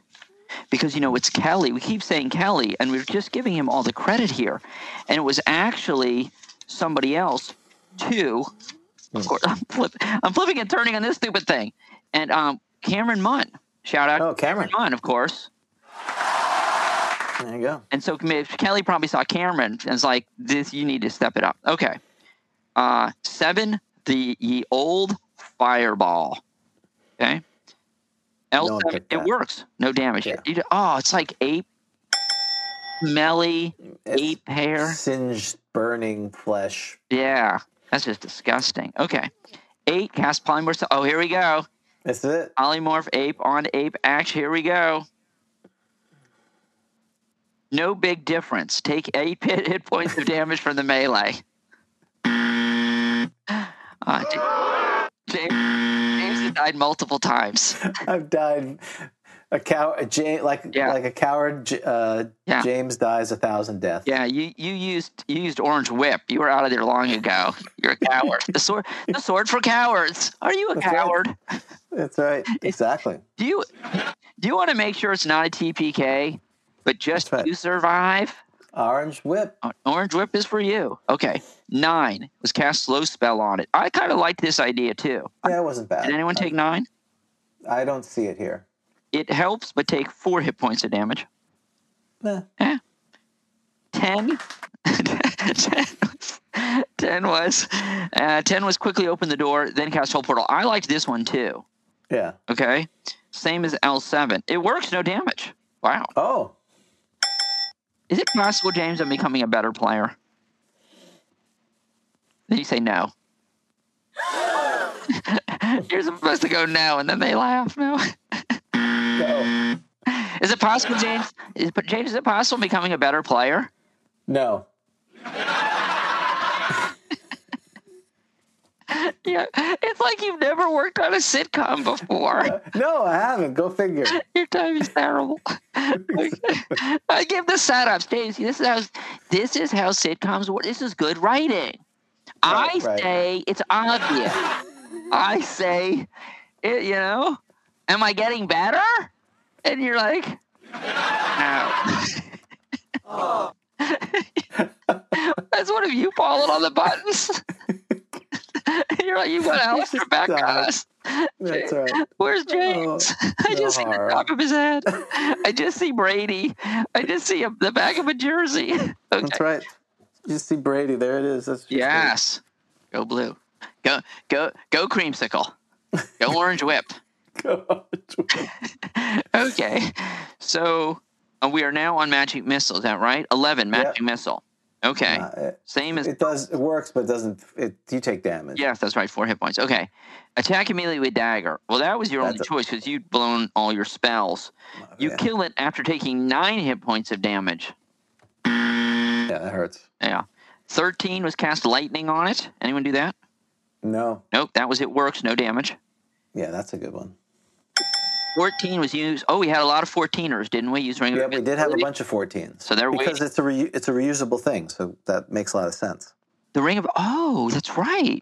Wait, why haven't I had the ring of invisibility? Oh, when I attack them, why? I should have the ring of invisibility on like all times, shouldn't I? Correct. Try to slide through the legs of those hobgoblins on the. Right. Exactly. Okay, this is ridiculous. This has been not played well. Same as L7. Yes, of course it works, but no damage. Yeah, that's very smart. And the last one was continual light in front of it. It helps, but takes 7 hit points from melee. Well, and the thing with invisibility, what I have said is, now again, it's not in the rules, but, because what happens is by 3rd or 4th level, right, magic users have invisibility, and because it's permanent, they cast invisibility on the entire party. And we've talked about invisibility and how that would be difficult, but they, eventually they work out how they're going to keep silent and move around. But what's interesting about carnivorous apes, and I think we talked about carnivorous apes, is they have very keen smell. Yeah. And so I've said, well, if they have keen smell, they have a higher opportunity to smell out the invisible person than normal. I agree with that. Didn't Smog smell Bilbo or something? I don't know. Right. The eyesight of the ape is keen, as is its hearing and sense of smell, so it's surprised only a roll of 1. So I gave it some chance to detect invisibly. Not automatically, but I give it a higher chance than... Definitely. Is there a spell? Is there a chance they have? Well, we don't want to go into that, but right. I agree with you completely. And look at this on the next page. There's a new column called "Potions on Parchment" by Rod Mott, and you'll like this. Potions on Parchment will be a regular feature from. It says the tones. I think you can't. The tones of the alchemist Sano come the ingredients and procedures needed to concoct a potion. Some of these components are found fairly commonly on the market, as well as whole potions, but many special potions will be covered in the featuring articles. It should be noted that some game systems do not allow the manufacturing of potions until a certain level of experience is attained. In most cases, an alchemist is needed. The cost to prepare the potion is equal to the experience value of that potion, blah, blah, blah. Okay, and here, I'll just read this real quick. This is the Potion of Luck. Imbibing this potion will bestow the drinker the benefits of good luck for its duration. This luck is similar to that gained by owning a luck stone, except for the following changes. No additions are granted on rolls for determination. Is that the grog line? Is that? Oh, no. You tell me to move on. No, I said, is that the grog line? I heard it. I don't know. I assume that was you texting me being like, you need to move along. No. Oh, yeah. Oh, yeah. That was funny. So you're saying that was actually funny as opposed to all the other stuff. Okay. Exactly. Except no additions are granted on rolls for determination of magic items or division of treasure. Wait. No additions are granted on rolls for determination of magic items or... What do you mean rolls on division of treasure? A luckstone gives you benefits on division of treasure? What's that all about? It can. What? Depends how you roll for treasure. You roll for treasure? I thought you have to come up with a contract in advance. Oh, never mind. Okay. Kill all the lawyers. Okay, I think is what they say. Here it is. Can you guess any of the ingredients for the Potion of Luck? A luckstone. 4-leaf clover. No. Yes, here it is. This is fun. I love this stuff. 2 drams of wine from a leprechaun. A pinch of, what is jacinth dust? Jacinth? Jacinth? It's a stone, I think. Let's look it up. Okay, well, you're doing that. I'll keep talking. A pinch of ruby dust. 2 pinches of hair from the foot of a rabbit. I like this guy. We need to have Rod Mott on the show. Hellebore leaf. Hellebor, hellebore leaf. Root of sarsaparilla, and 1 dram of... It's like sassafras? What is that? Something? This is sarsaparilla. Okay. And 1 dram of juice from a crushed clover. So that's carefully heat wine, and it gives an ingredient. I mean, it gives directions. Carefully heat wine until it's almost boiling. Add the dust from the gems and stir until a fine film develops on the surface of the wine. Float the leaf on the surface after adding the hair. Let sit for 1 hour. Soak the sarsaparilla in the clover juice during the time. At the end of an hour, remove the leaf and let the mixture cool. Once cooled, add the clover juice to the mixture and stir for 5 minutes. Let sit overnight uncapped. Dilute mixture to 10 drams. That's the Potion of Luck. This has been a Bushy Puppy production. All rights reserved.